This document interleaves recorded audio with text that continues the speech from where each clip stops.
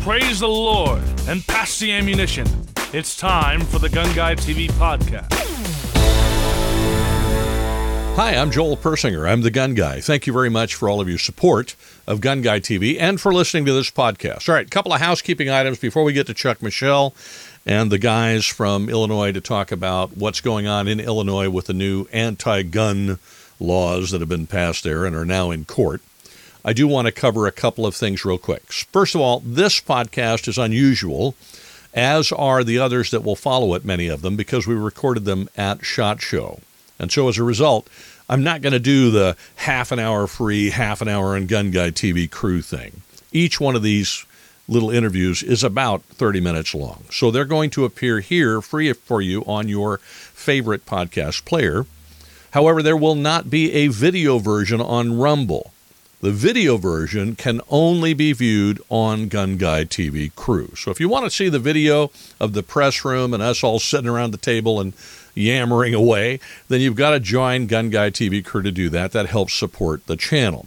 You can go to gunguytvcrew.com if you'd wish to do that. The other housekeeping item I will tell you, the other housekeeping item I will tell you is that we no longer have Second Call Defense as a sponsor. They have been a sponsor for a long time, but they opted out this year, financial issues or whatever, I don't know. But in any case, the only sponsor I now have is my own company, which is Practical Defense Systems. I've got nothing against Second Call Defense. I still use them. I still love them. They're great people, but they're not sponsors anymore.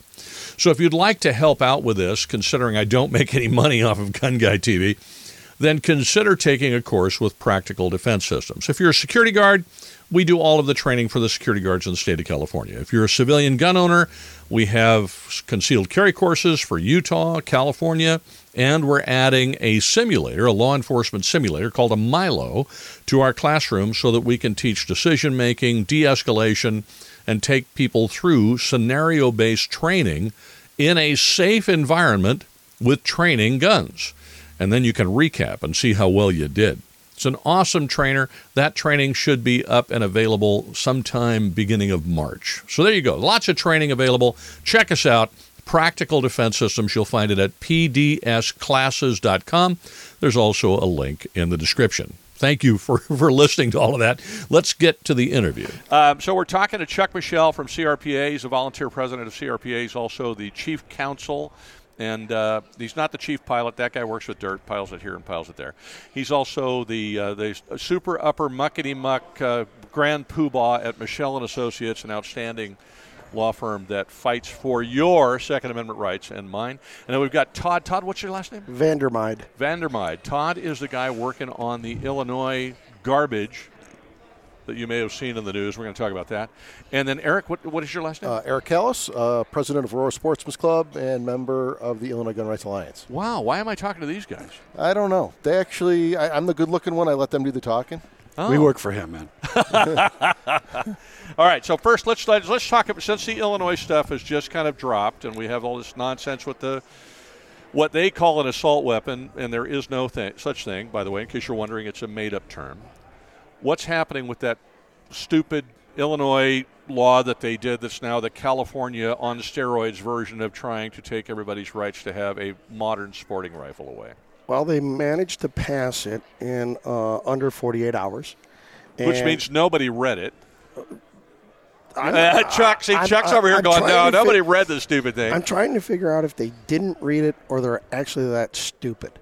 However, it could be a bit of both. I'm sorry. So they passed it, and because they had seen run-on gun stores before, the normal process, there's 30 days for the General Assembly to transmit it to the governor. The governor has 60 days to sign it. Yeah. They passed it that afternoon, and at 8 o'clock that evening, the governor was signing it. And they had a clause in there that said any firearm transfer where the paperwork had been done and the background check had been called in was allowed to be completed. That was it. Up until that time. At that moment, the moment his pen hit the paper, all sales of new magazine-fed semi-automatics ceased. Magazines over 10 rounds for rifles, 15 rounds for pistols, 10 rounds for shotguns ceased. And then there's other things that kick in 90 days as far as you can't transport a magazine over 15 rounds for a pistol on a public way.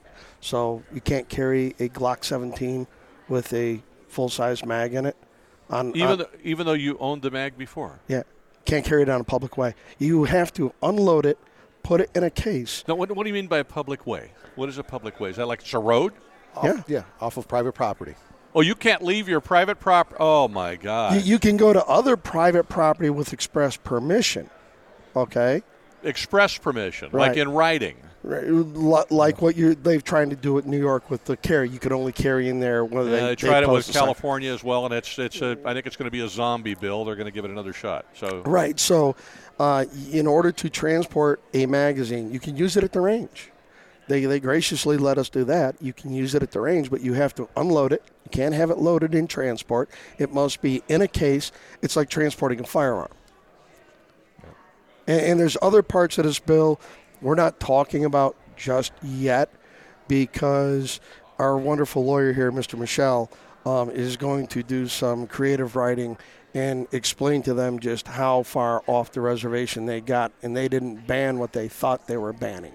It's much broader than what they anticipated because in the world of English, words mean things.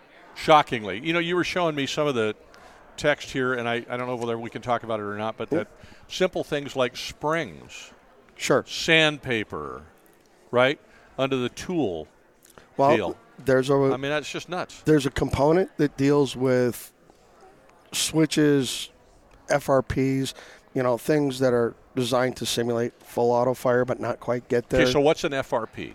One of those forced reset triggers. Thank you. I just wanted to make sure we just said it so somebody doesn't have to go, what the hell is an SRP? No, okay. There you go. So with that, in trying to prevent people from amassing those or building those themselves or whatever, in the definition of prohibited items, they included tools with no other definition. So it's anything. It's just the term tool. You saw it. I showed it to you.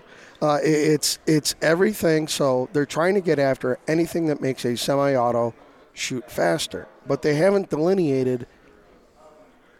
They're trying to get at the pseudo full auto, but they haven't delineated what that actually means because they say if it makes it go faster, well, shorter reset, lighter trigger pull, smoothing out the action.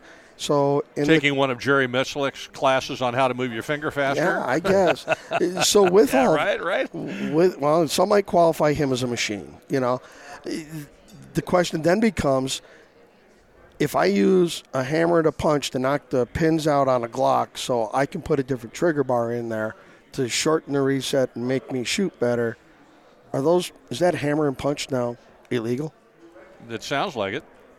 Yeah, it sounds like it. That's crazy. So we're outlining hammers, punches, pliers, wrenches, if you want to do a trigger job, stones, jeweler's rouge you mentioned earlier, sandpaper.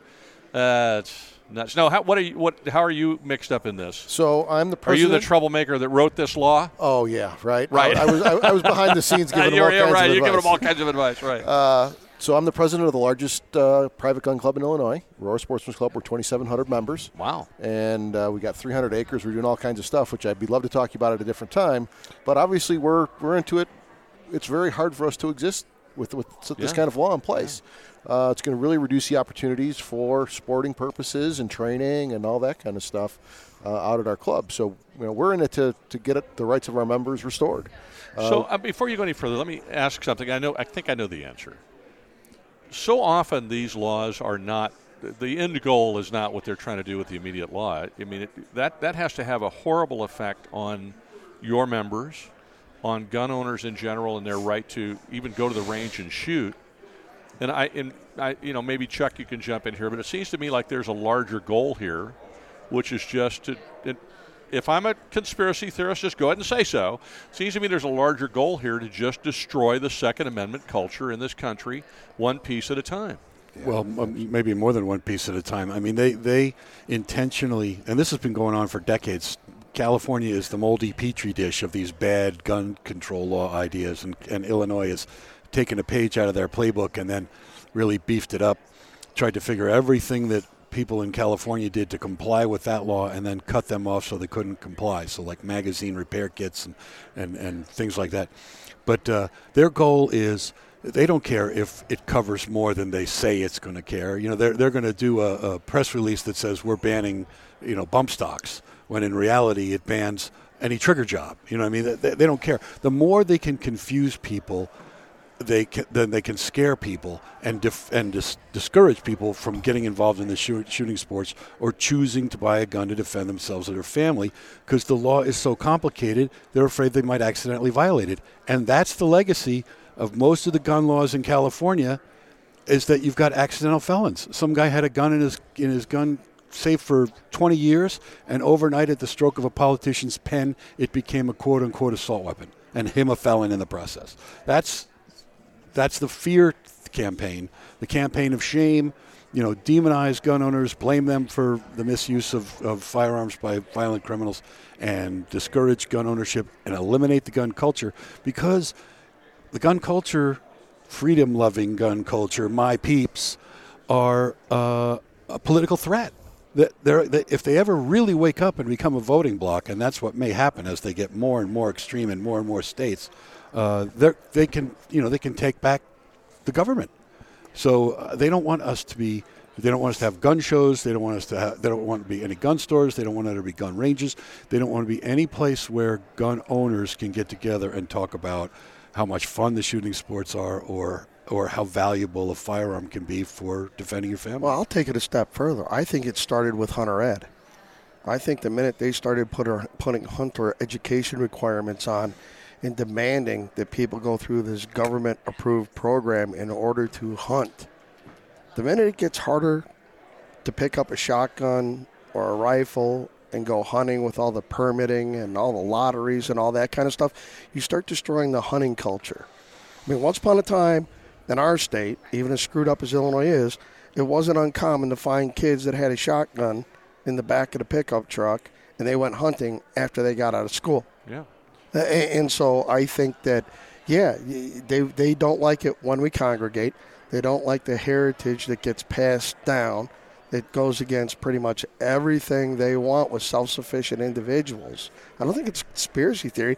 I just think they want everybody with their hand out for something, and the more that they can get in through government regulation, because if you're a 50-year-old man and you've never hunted before in your life, in the state of Illinois, you cannot pick up a shotgun and go out with your buddies and go hunting. You have to get a license. In order to get a license, you have to have the Hunter Ed course. Right. Tell me, why?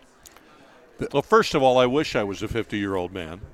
I haven't been able to call the 50s my own for a very, very long time. But the same is true in California. When I was a kid, it was very common for my coaches in high school to go hunt ducks or whatever, and then come to school after they'd hunted in the morning, park their vehicle in the teacher parking lot with the gun in the truck. It was a normal thing.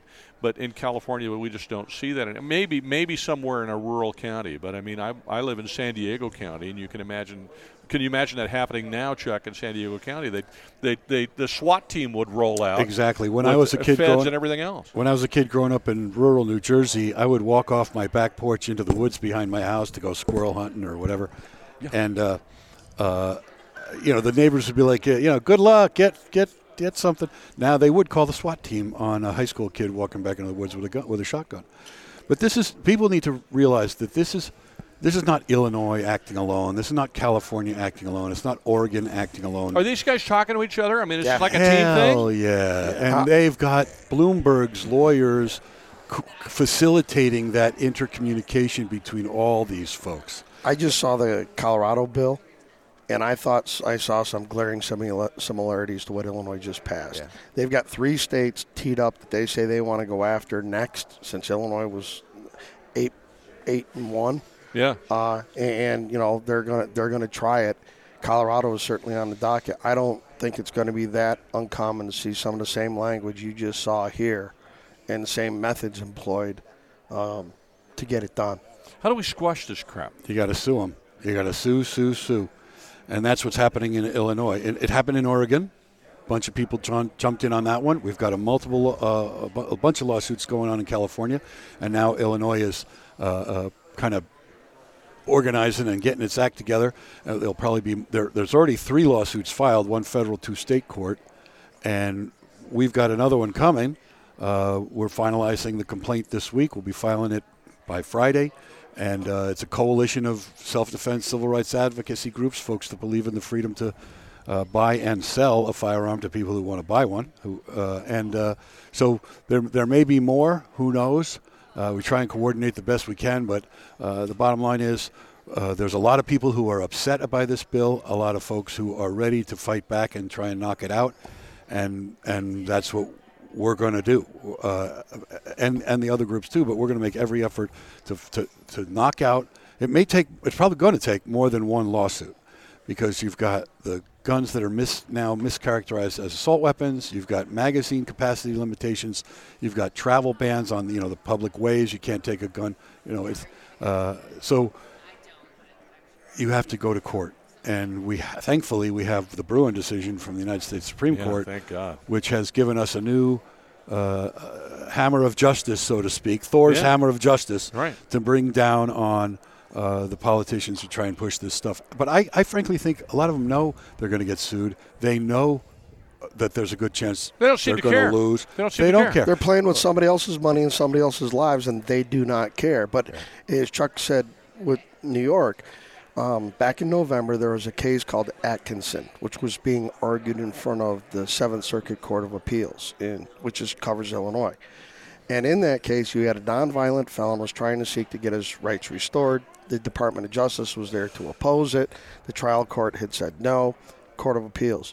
In that oral arguments, the audio's online, the Chief Justice looked down at the government lawyer, who was not doing a very good job, and sat there and said, the Supreme Court has said the Second Amendment is no longer a second-class right. It is a supercharged right. What was the attorney's response?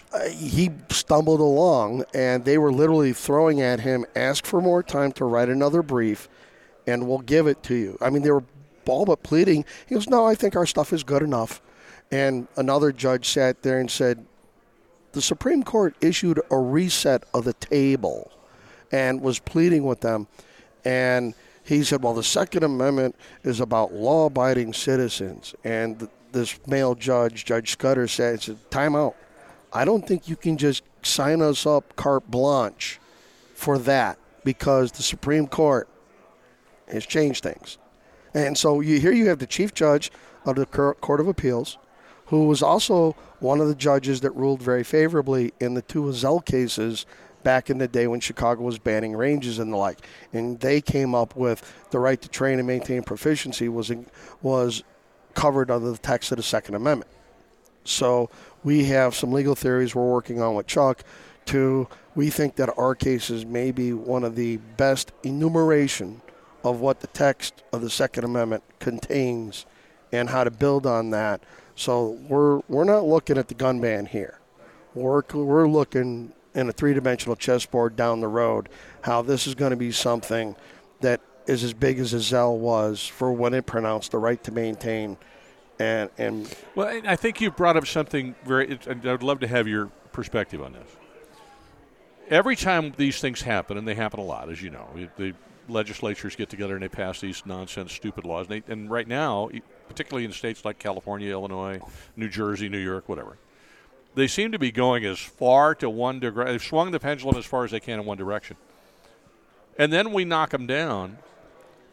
Now when I see these, I used to get kind of freaked out about them, to be honest with you. And now I started looking at them going, yeah, it's going to cost money. It's going to take time to defeat them. But don't we have an opportunity with some of those to set some killer precedents and actually extract a serious win out of what begins to look like a bit of a defeat? Yeah. I mean, I think the Bruen case actually typifies that. So we got a serious win. A public carry cannot be restricted to those with some kind of a special need. It's not a privilege. It's not a privilege. It's a right. But then the states, in response to the question is how much conniving can the governments do to try and get around one of those precedents? So in the CCW situation, so now you have a right to get a permit to carry in public, but so now they're going to make it as hard to get it as possible, set up all kinds of barriers, and then limit the places where the CCW is valid. That's the blue resistance to those kinds of precedents. That's what we're seeing in California right now and other places. But that's just an example. I mean, they will continue, whatever precedent we get, they will send the Bloomberg team of lawyers in there to tear it apart, and dissect every word and figure out, well, what can we still do, because we'll do that to harass them. We won't give up. But it's worse than that. Number one, New York, while everybody looks at the Kerry portion in New York, which was significant, the bigger part of that was they enumerated a standard of review. They reinforced what Heller said. We know of no other enumerated constitutional right subjected to a freestanding interest balancing approach. Right. That was, to me, what the whether it was the New York travel ban or New York with the Kerry case was always about getting them to elicit the standard of review to check the lower courts. To get rid of intermediate scrutiny and strict scrutiny and all that, and rational basis and all that kind of crap. And that's where I think we are here with a series of things that they've pushed back. Obviously, we've got St. Benitez out in California. Okay, now I got a question about it. Eric, you've been very quiet over here. I got to let you say something. Otherwise, people are going to think you're you're just a sock puppet over here. And you're not I told you, I'm the one who's here to look good. Well, there you go. and you're doing a fine job of it, I got to tell you. So that brings up an interesting thing. You mentioned St. Benitez. You're in Illinois. If Judge Benitez does what we expect he's going to do, and probably pretty soon in some of these cases, it's obviously in a different circuit. But if we get a good decision there, does that actually help us in places like Illinois? It's persuasive authority. There's a difference between mandatory authority and persuasive authority. When the Supreme Court says something, that's mandatory authority on every federal court in the country.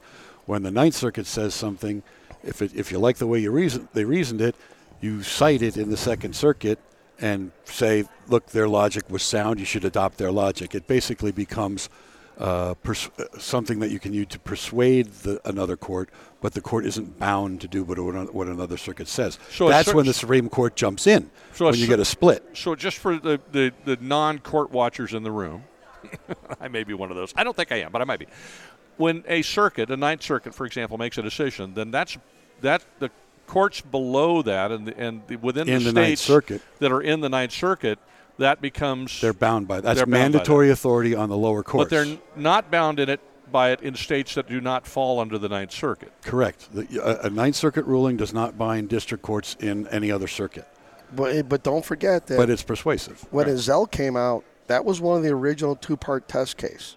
That's where they enumerated and elicited this two-part test that the other courts kind of, screwed up. So when you're talking about the two-part test, you're talking about the Supreme Court basically said in Bruin, if I'm correct, and please correct me if I'm wrong, that if the conduct in question, if the text of the right, if the conduct in question is covered by the text and scope of the right, then it's presumptively constitutional.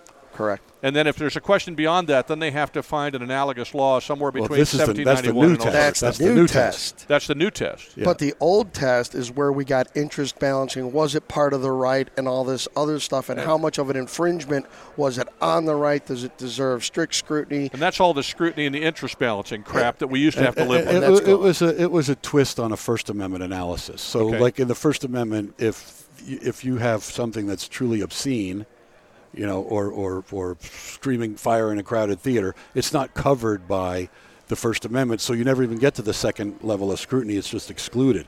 So this was the games that the courts could use. They could say, oh, well, this particular, a magazine ban, oh, that's not an arm. So you're not even covered by the Second Amendment. We don't have to get into tiers of scrutiny. It's just excluded. But so Chuck, where are we now? So explain it in English, please. How does it work now? After Bruin. Now what you've got is that it does the plain language of the Second Amendment cover the conduct. And in 99% of the cases, they can't really get around that. It does, especially. Now, is that the plain language of the amendment as it was understood the day it was written? No, as the actual. Remember, the originalism test is text, history, and tradition. So the first thing you do is look at the text.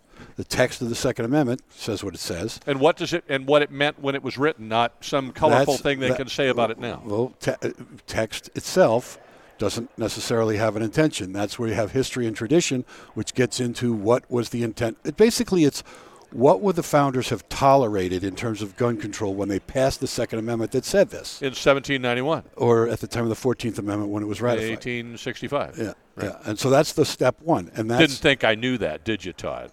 Some guys go to 1868. It all depends. Anyway, go ahead. Maybe it is 1868. I don't know. You're right in 65. I'm just making stuff up as I go. Go ahead, Chuck. I'm sorry. Anyway, so that's usually not a problem to get over that. Then you get, if that happens, if it's the Second Amendment covers the conduct, then the second part, it's not really a two-part test. It's just, is it covered? If it's covered, then the test is there a historical analog? The significant part of that is the burden shifts to the state.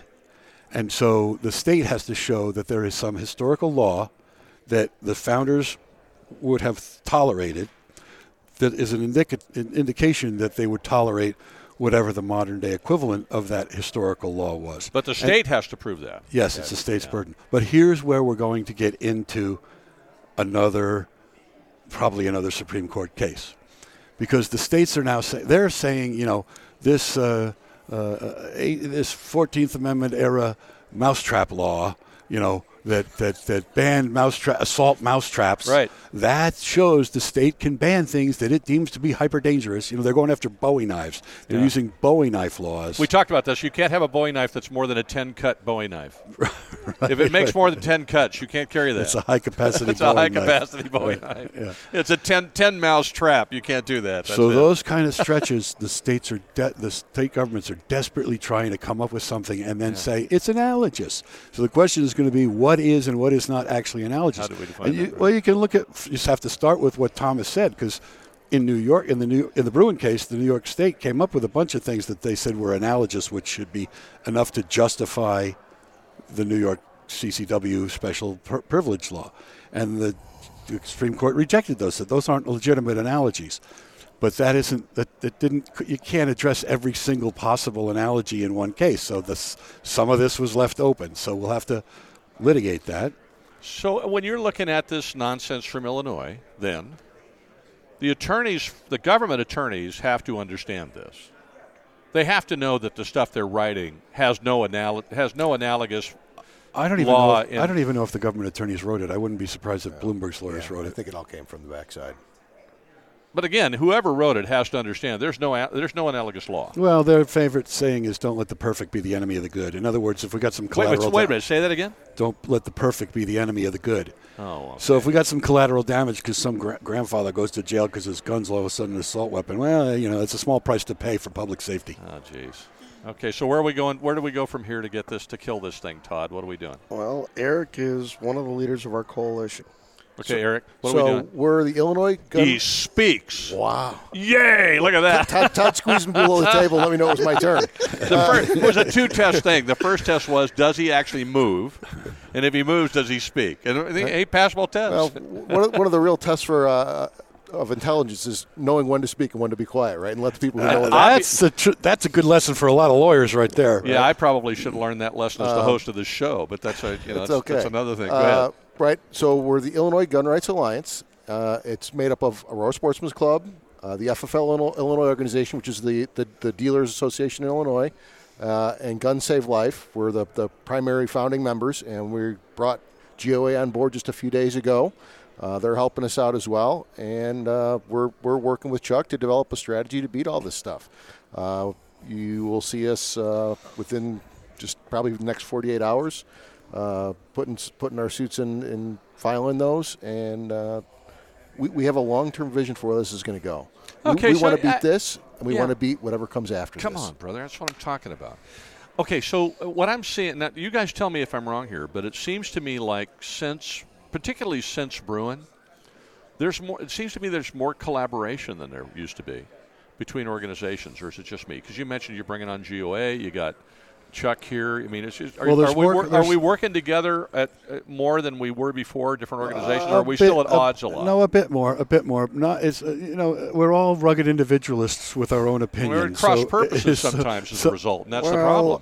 All right, Go ahead and just, you can say what you want. Go ahead. I'll just say before going, the lawyers that are working on these cases, there's a couple, 3-4 big firms. Yeah. that are working on most of these cases across the country, and we're all in communications, sharing our work to help all of the mutual clients. And the Angels started singing just now when you said that, just so that you know. I was the contract lobbyist for NRA in Illinois for 25 years. Yeah.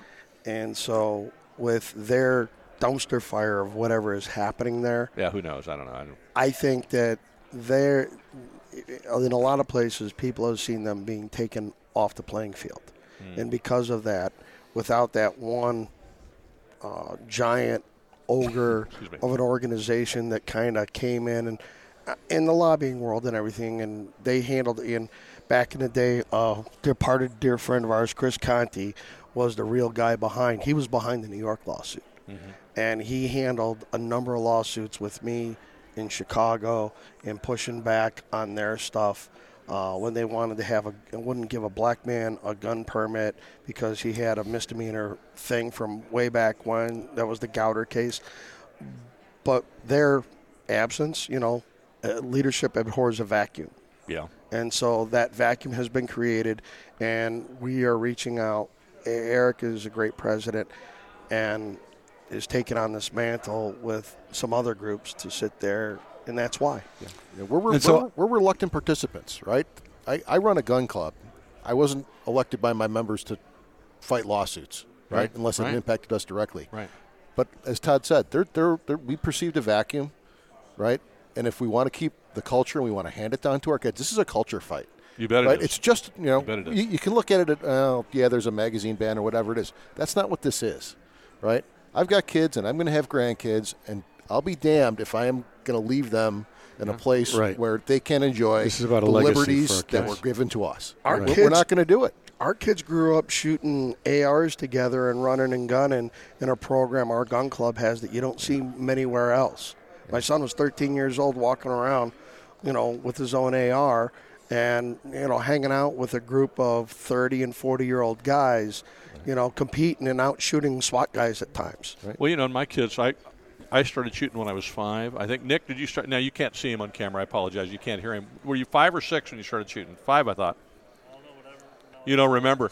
I think 5, and my daughter started shooting at 6. And so this is it. You're right. It's. I'm going to say it in a different way. It's a culture fight. It's a way of life fight. Remember, there's firearms are a part of the American way of life, and they're working very hard to destroy that. Exactly. And it teaches young people responsibility, right? And how taking boys and turning them into men, because that is how they come out and they observe how men treat each other, and they are indoctrinated into that culture. I saw a text from somebody today, or not a text, a tweet from somebody this morning on Twitter, and she typed this. I think I'm paraphrasing it because I don't have it to show you, but she said, "Weak arms and a pregnant belly."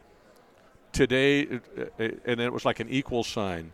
The men of today, the young men of today, or something like that. It was at weak arms and a pregnant belly, and the image is terrible, but I think the statement covers more than just a description, the physical description. The gun ban lobby calls that toxic masculinity. Okay. That's how they lobbied against gun shows. Yeah. We don't want children seeing that kind of thing. It breeds toxic masculinity. Yeah, apparently I'm toxic. But we all are. Let me make 2 other points. Yeah, First please. is that the lawsuits are critical. They're happening in every state. The lawyers are talking to each other. The groups are talking to each other. The individual groups are talking to each other more than they ever have before. And one of the things that CRPA, as the largest state association in the country, is trying to do is lend its expertise, lend its experience in developing operations, fundraising, administration, coalition building, all that stuff to any state association in the country that could benefit from it, because all of us are on the same page here. We're all part of history right now, and we're all trying to fight for that tradition and that culture. And the more influence each of those state associations or groups have, the better off for all of us. So, if you're in a state where they have a state association, you should join it and get behind it. And CRPA will continue to try and develop that, and the lawyers will continue to try and keep knocking all this baloney out in court. And in the meantime, anybody who's part of this, whether it's because you're volunteering your time or you're sending a couple of bucks in or you're a plaintiff in the lawsuit or whatever you're doing, you are literally a part of history right now. We are at a crossroads on the Second Amendment. It took us a long time to get from McDonald to Bruen. I don't think it's going to take that long to get the next case out of the Supreme Court, but it's going to dictate the way we live, for many years, decades at least. So I love that statement, and then we need to wrap up because we're getting a little bit long here, so I'm going to give you guys each a last word. I think it's vitally important for gun owners or Americans in general, even if you're not a gun owner, but you support the rights American people have that are God-given rights or natural rights, whatever you want to call them, then it's important that you get involved in this effort to save our constitutionally protected rights. Because you're right. I mean, we can took history class, we can look at history, and we can think of all the heroes of history. We can probably name them. Paul Revere's Ride, which, by the way, was about guns. And, it wasn't about, and he didn't say the British were coming because they were all British at the time. But nevertheless, we think about all these heroes in our country who fought for the establishment of the country in the first place, and we think about the greatest generation who went to war to save the world. Now is our time. And this is our fight. And that doesn't mean we get a rifle and we go start, being violent. But this is a different kind of a fight. It's a fight for America's soul. It's a fight for the soul of this country. And when we're either involved in it or we're spectators. And we got to get up off our butts and out of our armchairs and get involved in it. We can't be spectators anymore. Because if we are, we will lose the heart and soul of this country. Yeah. And that's the thing that I think needs to be driven home as sharply as possible. But I'll shut up here. We need to wrap up. Last word, go. So I'm going to leap off of what you said and tie it back to this. I'm very heartened by the response we've gotten from this. As the president of the largest gun club in Illinois, I can tell you our applications for membership since this hit are through the roof. Oh, amen. Right? That's They've awesome. gone up. They've gone up almost 300%. Wow, really? Right? That's very encouraging. Right? So that's great. People want to be involved. They recognize what's going on, and they don't want to be left out. Yeah. Right? The other thing is we've got the Illinois Gun Rights Alliance website, ilgra.org. Okay, say it more slowly. ILGRA, Illinois Gun Rights Alliance.org. Okay, so now if you're listening, you can find it. All right, go ahead. Okay, and the feedback, we've got a feedback form on there that we're getting. Just my email box is full every time I look at it from people saying, how can I help? I want to get involved. Well, see, that's incredibly encouraging. All right, Todd, last word, go. This thing is broader than people understand because there's a part section contained in this that bans the sale of any part or component that can be used to build a prohibited firearm. So right now you can't sell a detent spring to repair your AR in the state of Illinois. And this is going to be coming to a state near you, whether it's Colorado, Minnesota, Oregon, Washington, any of those ones where they're trending bluish or whatever. And this is what they want. They want to make it this incredibly difficult to repair your gun, keep it.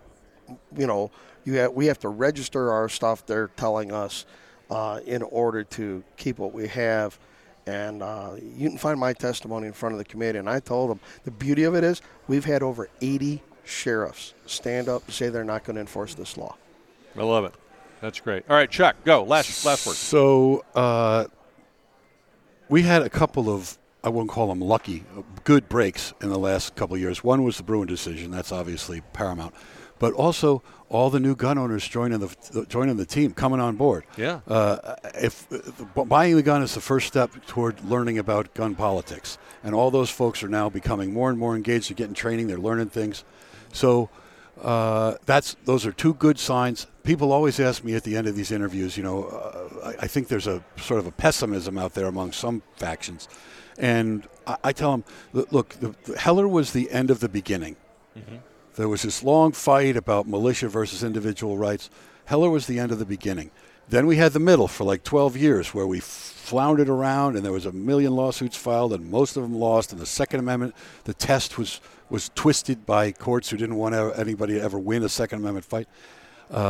And now we're, I think, at the beginning of the end. It's never going to, even in any kind of First Amendment or any other jurisprudence, it never really ends. There's always finer and finer and finer points that have to be litigated. But we're coming to the point where certain laws are going to either stand or fall. So, the big playing laws that the anti-gun owner politicians want to push.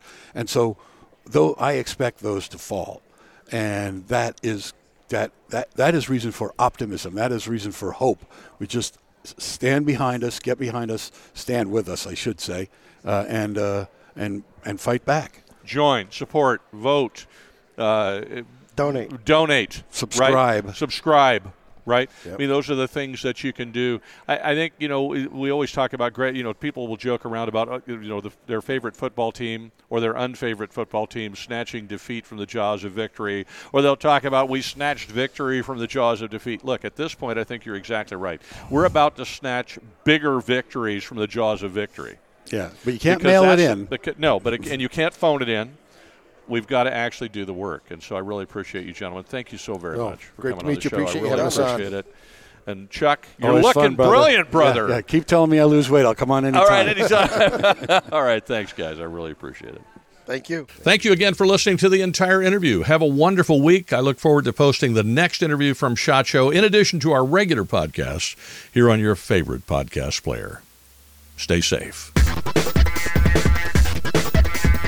You've been listening to the Gun Guy TV podcast.